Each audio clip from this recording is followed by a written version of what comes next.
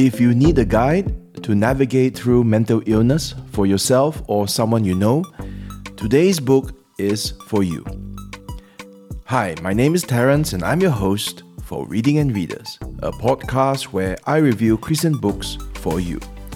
Today I review A Christian's Guide to Mental Illness, Answers to 30 Common Questions by David Murray and Tom Karel Jr. 256 pages, published by Crossway in September 2023. Available in Amazon for $21.99. I got a free review copy from Crossway.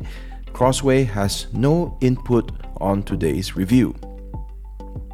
By way of introducing the authors, David Murray and Tom Karel Jr., let me quote what they wrote in their introduction. As the authors of this book, we want to assure readers that God is our hope and help. For a combined total of about 50 years, we have both been involved in helping Christians with mental illness and their families. Tom has served as a psychologist in a Christian healthcare setting, and David has served as a pastor, counselor, and professor of counseling, as well as authoring various books on the subject. End quote.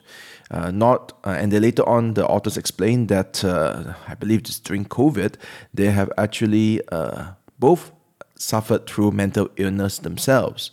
So, whereas previously they were helping others cope and overcome mental illness, they found themselves on the receiving end. So that makes them have a fairly empathetic perspective, having experienced it for themselves. And later they write in that same introduction, I quote, "We approach this problem as Christians who not only believe, but who have experienced, that God provides hope and help for Christians with mental illness and those who care for them. While mental illness often has spiritual consequences, it is rarely only a spiritual problem that can be fixed simply with repentance and faith. God provides hope and help through His Word and a word-based view of His world. This word-directed, holistic approach is the most honoring to God and the most beneficial for sufferers and their families." End quote. And what do they mean by this? We will see as we look at the book as a whole. They answer this question. Many questions actually. The book is organized around 30 questions. I will not read out all 30 of them, but let me just read a few here so you can get a broad sense of the book. The first question posed is, what is mental illness? And after answering that question, they answer related ones. They ask and answer on the different kinds of mental illness and its causes and effects. Another question that I thought was quite interesting was, can a Christian have mental illness? I'm sure you have heard people say that if you are a Christian, then you should not have mental health problems. What you really need is to read the Bible more, pray more, repent more, trust God more, and all that mental illness stuff will just go away. Well, as you have heard from the introduction, these authors who are qualified, they are Christians and they want to help the people around them, and they have helped people around them before. Well, they have something to say to that perception of mental illness. So, and in short, the answer is yes. Christians can have mental illness, and you have to read the book to find out how they explain it. As I go down the list of questions in the table of contents, a quote comes to mind. That is, a wise man can learn more from a foolish question than a fool can learn from a wise answer. End quote. And that's not from Proverbs. That apparently was from Bruce Lee. Now, none of the questions here are foolish, but I just want to say that we can learn a lot about the authors, about what they believe from the 30 questions that they have chosen here. For instance, it is quite clear that Murray and Karel have a holistic approach. You see, sometimes people push the sufferers to mental health professionals. these guys can take care of the problem because, I'm not qualified to deal with this. Others push it to pastors, maybe because, pastors are caring. Pastors talk about healing and miracles of God. So pastors are clearly the ones who should deal with this mess, not me. Well, others say that it is a social or relational problem. So what we need in order to help the guy, the person who's suffering through mental health, is that, it is the family, it is the friends who need to take better care, or basically just make sure that that side is sorted and everything else will be sorted as well. The authors think everyone has a role, and we have dedicated chapters. So there's a chapter each, which follows from a question about the role of pastor. What is the role of a pastor? What is the role of family and friends, mental health professionals, biblical counselors, and also medication? Okay, so some Christians or even non-Christians have a problem with medication. Very sensitive to the fact that there's an opiate epidemic happening around, where people are just over dosing. Is that the word? They're depending too much on medication. And anyway, conspiracy theories abound. So you have big pharma making lots of money from this type of things, not really trying to help the people, but actually just giving them lots of medication. Again, the authors are familiar with this type of thinking, and as you read them, you can see that they're not dismissing some of the suspicions you may have about various things, okay, not just about big pharma, but they provide a very good, perspective. They give us insight that I think is really worth considering. Then, having dealt with the roles that everybody have, we have a whole list of questions on how to deal with mental illness. And if you pay attention to the verbs they use, you will notice that the authors don't use the words solve, cure, or even manage. Instead, I think they were quite careful to pick the correct verbs that reflect how they look at this mental illness. The verbs they use in the questions they pose are words like discern, help, avoid, care, prepare, minister. And as you look through the questions, some of these questions may not occur to you, which again reveals the experience that these guys have and in posing the type of questions that they put together. For example, when you're grappling with just trying to deal with the mentally ill, all right, so just trying to figure out what's going on over here, you may not even think about the question, how can we help him grow spiritually? Or how can we help her serve in the church? That might be just way out and you're not even thinking that it's possible. So again, these questions are good because of the experience and the credibility they bring in the answers. So the authors also do not shy away from scary questions. They ask, how can we help someone who is suicidal? They also direct our attention to the people often forgotten, because sometimes the mentally ill basically just take up so much attention from the people around that we forget to ask, how can we care for the caregivers? And the last question in the book I thought was a particularly audacious one. What good comes out of mental illness? And just putting it that way, how can any good come out of something so terrible? And if anyone else had tried to talk about the good that comes out of mental illness, we might throw him out. How dare he even pose the question? But because that question was the last in this book, and we know that Murray and Karel, the way they answer the previous questions, they always answer it in a way that is biblically based. It comes from a God-loving and a people-loving heart. So we trust that when they pose such a question, it is because it is an important question. It's a question that has been asked in the experience, And it's also a question that they can offer some answer from Scripture. So the question was, what good comes of mental illness? And one of the good comes from this book, because the book ends with a chapter titled The Story Behind This Book. And the chapter begins like this.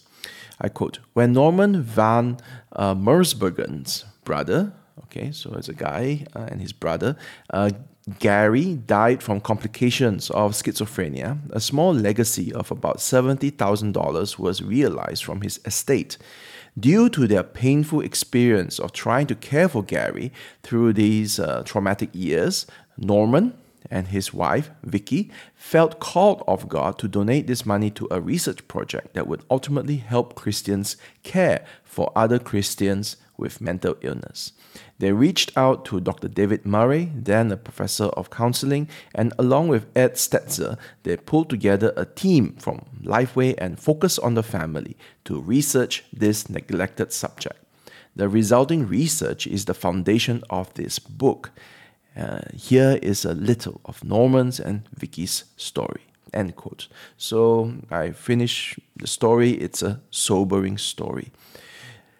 I mean, the book has many stories.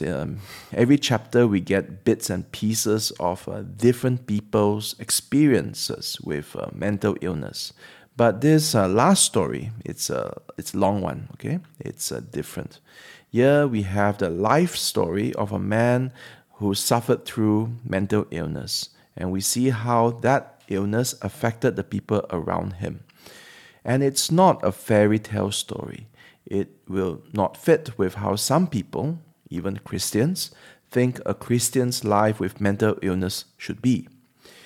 It is a story that also shows, paradoxically, how the 30 questions and the answers in this book are helpful, at the same time, ultimately not helpful enough. Not helpful because it's not enough just to know the answer. Just reading the story at the end just shows that it is hard. And knowing the answers doesn't make it less hard. And that's why we need God. Now, that's a broad view of the whole book. So you have 30 questions and it ends with a story that explains how the whole book started. Now, let me just narrow down to one chapter, and I want to just share a few tidbits from a chapter I found help me understand and help me relate better with mental illness. Chapter 6 is titled, How Does Mental Illness Affect Spiritual Life? Consider this point, which I thought was very helpful. I quote, first, when mental illness is a sickness, it is a mistake to condemn such suffering as sin. Such misclassification turns a sufferer into a sinner, heaps false guilt on the person, and multiplies her suffering. Second, and just as damaging, is when mental illness is even partly caused by personal sin but is blamed on sickness alone. In this case, false comfort may be offered, turning a sinner into a sufferer and depriving the person of the healing power of repentance and faith in Christ. End quote. Now, this particular idea is probably what I will remember long after today's review is done, because it's an idea that's very easily captured. I don't want to turn a sinner into a sufferer, nor turn a sufferer into a sinner. Again, what we get here is a whole physical, mental, emotional, and spiritual handle of mental illness, right? And this is also the chapter that helped me relate to those with mental illness.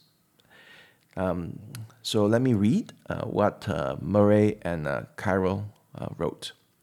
For most people, especially men, sleep deprivation vastly increases the likelihood of conflict. We get grumpy, impatient, and bad-tempered. We withdraw from social situations and have no time even for close friends. We just want to be left alone. If we don't want to be with people or talk to them, it is unlikely we will want to be with God or speak with Him. End quote. Now, this actually spoke to me because I am going through sleep problems. So they were describing me, grumpy, impatient, bad-tempered, not wanting to be with people or with God. So then they link this symptoms, this condition to mental illness. I quote, mental illness tends to have a similar effect. When our thoughts, moods, and physical health are disordered, it is almost impossible for that not to injure our relationships. As our most important relationship is with God, we can expect that mental illness is going to undermine that relationship in a similar way. End quote. And here I found that a little bit of empathy goes a long way. And especially for Christians who tend to tell others to suck it up, all right? Because maybe they have gone through some their own experiences and they just don't remember, or how difficult it may be to suck it up. So just being able to relate, however little, I think helps us to approach the problem with the right tone, with the right spirit. And I think this book as a whole has done a fantastic job. And they give you some action items.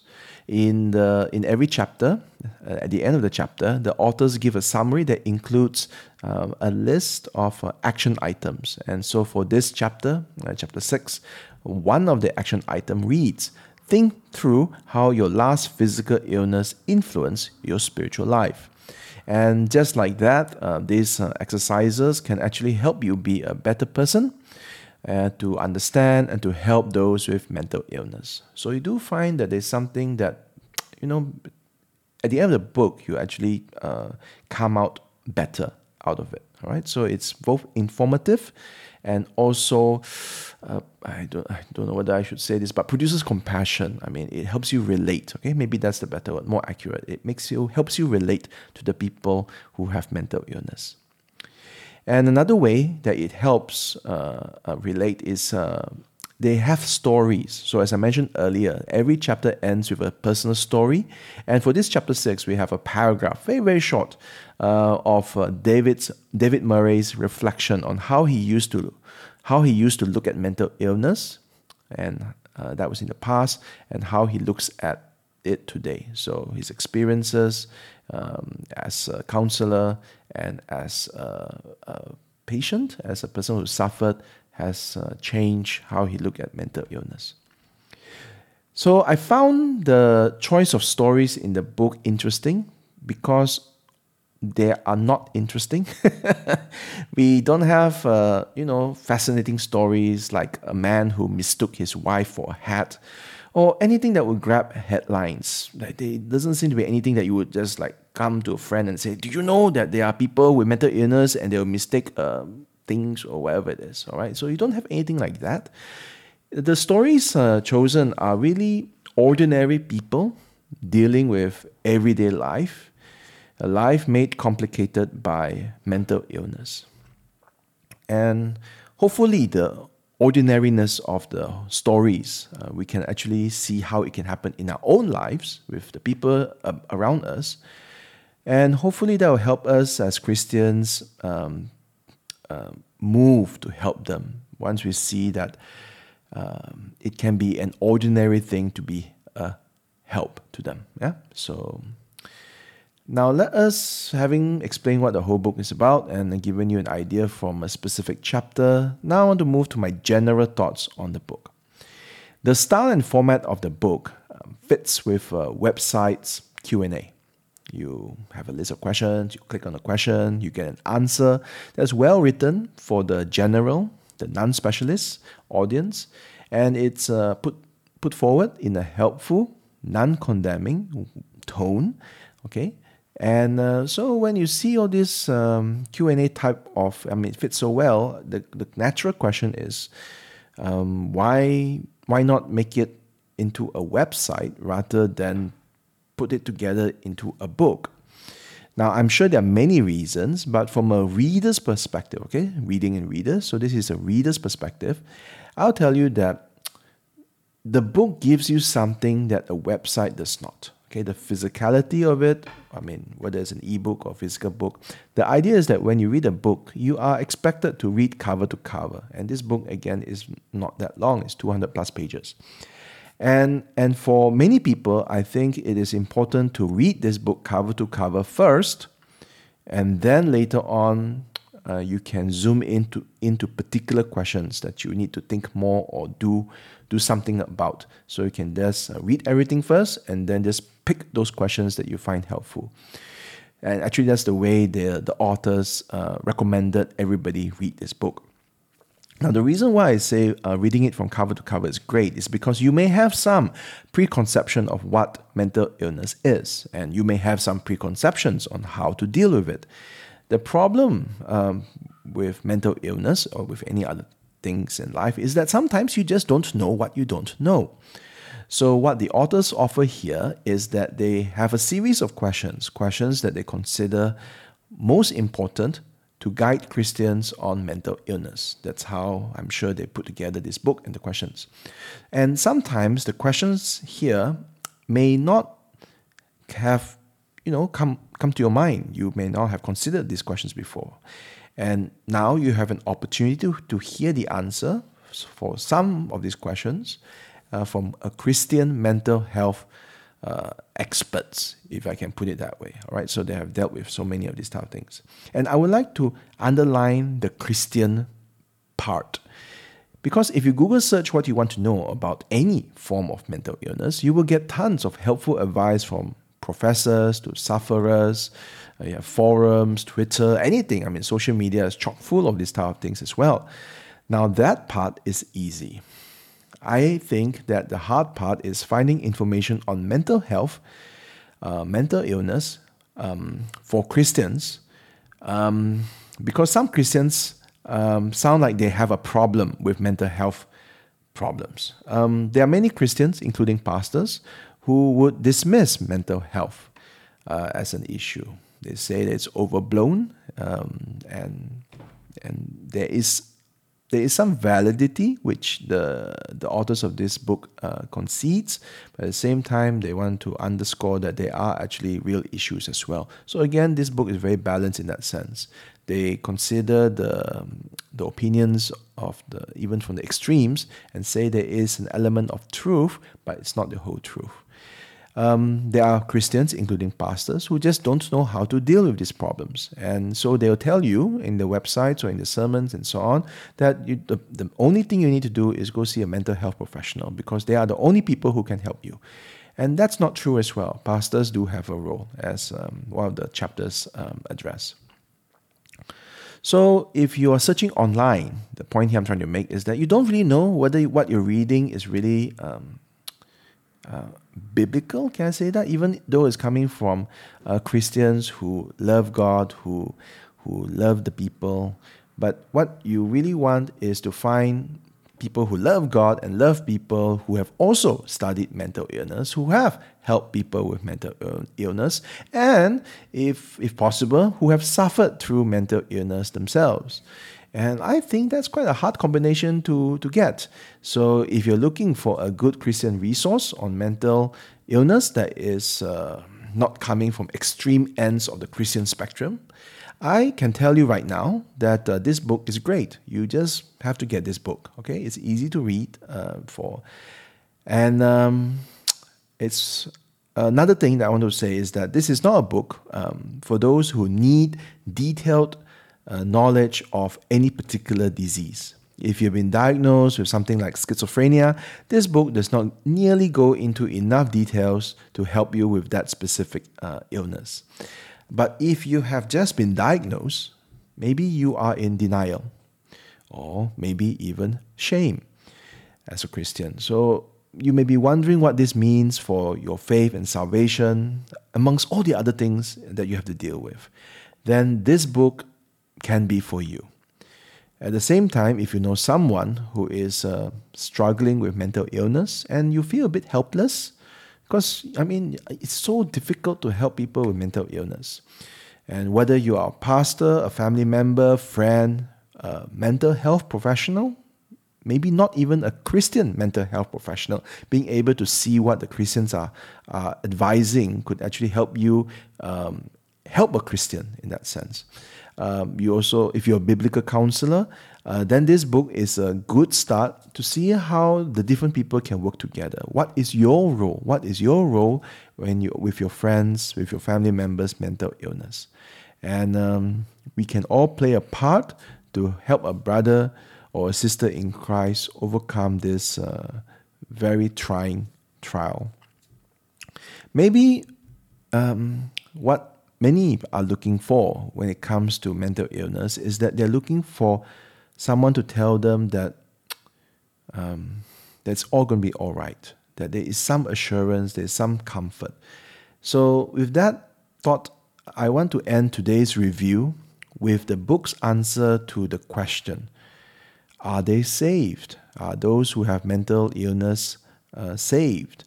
And it's so difficult to answer this question because, as the authors say, it's so difficult to even know whether the fruit of the Spirit, the fruit of their faith, is genuine. If it was coming from the past and now they're not showing it, so how do we think about it? So under the subsection, in one of the chapters, the authors put it in this way: there are truths to comfort the heart. And under this subsection, they write, I quote, "Salvation is God's work from before time began until time is no more, and everything in between." Romans 8:28-29. This means that salvation is God's work, not ours or anyone else's, and therefore it is not dependent on a person's work or even their sanity. God can preserve a person's faith even when we cannot or they cannot. He can give a person with mental illness more faith than those who have full control of their faculties. This is where a strong view of God's sovereignty in salvation can give more hope than some theological views that major on functioning human reason and free will. End quote. Truth be told, I have never considered the question of mental illness and salvation.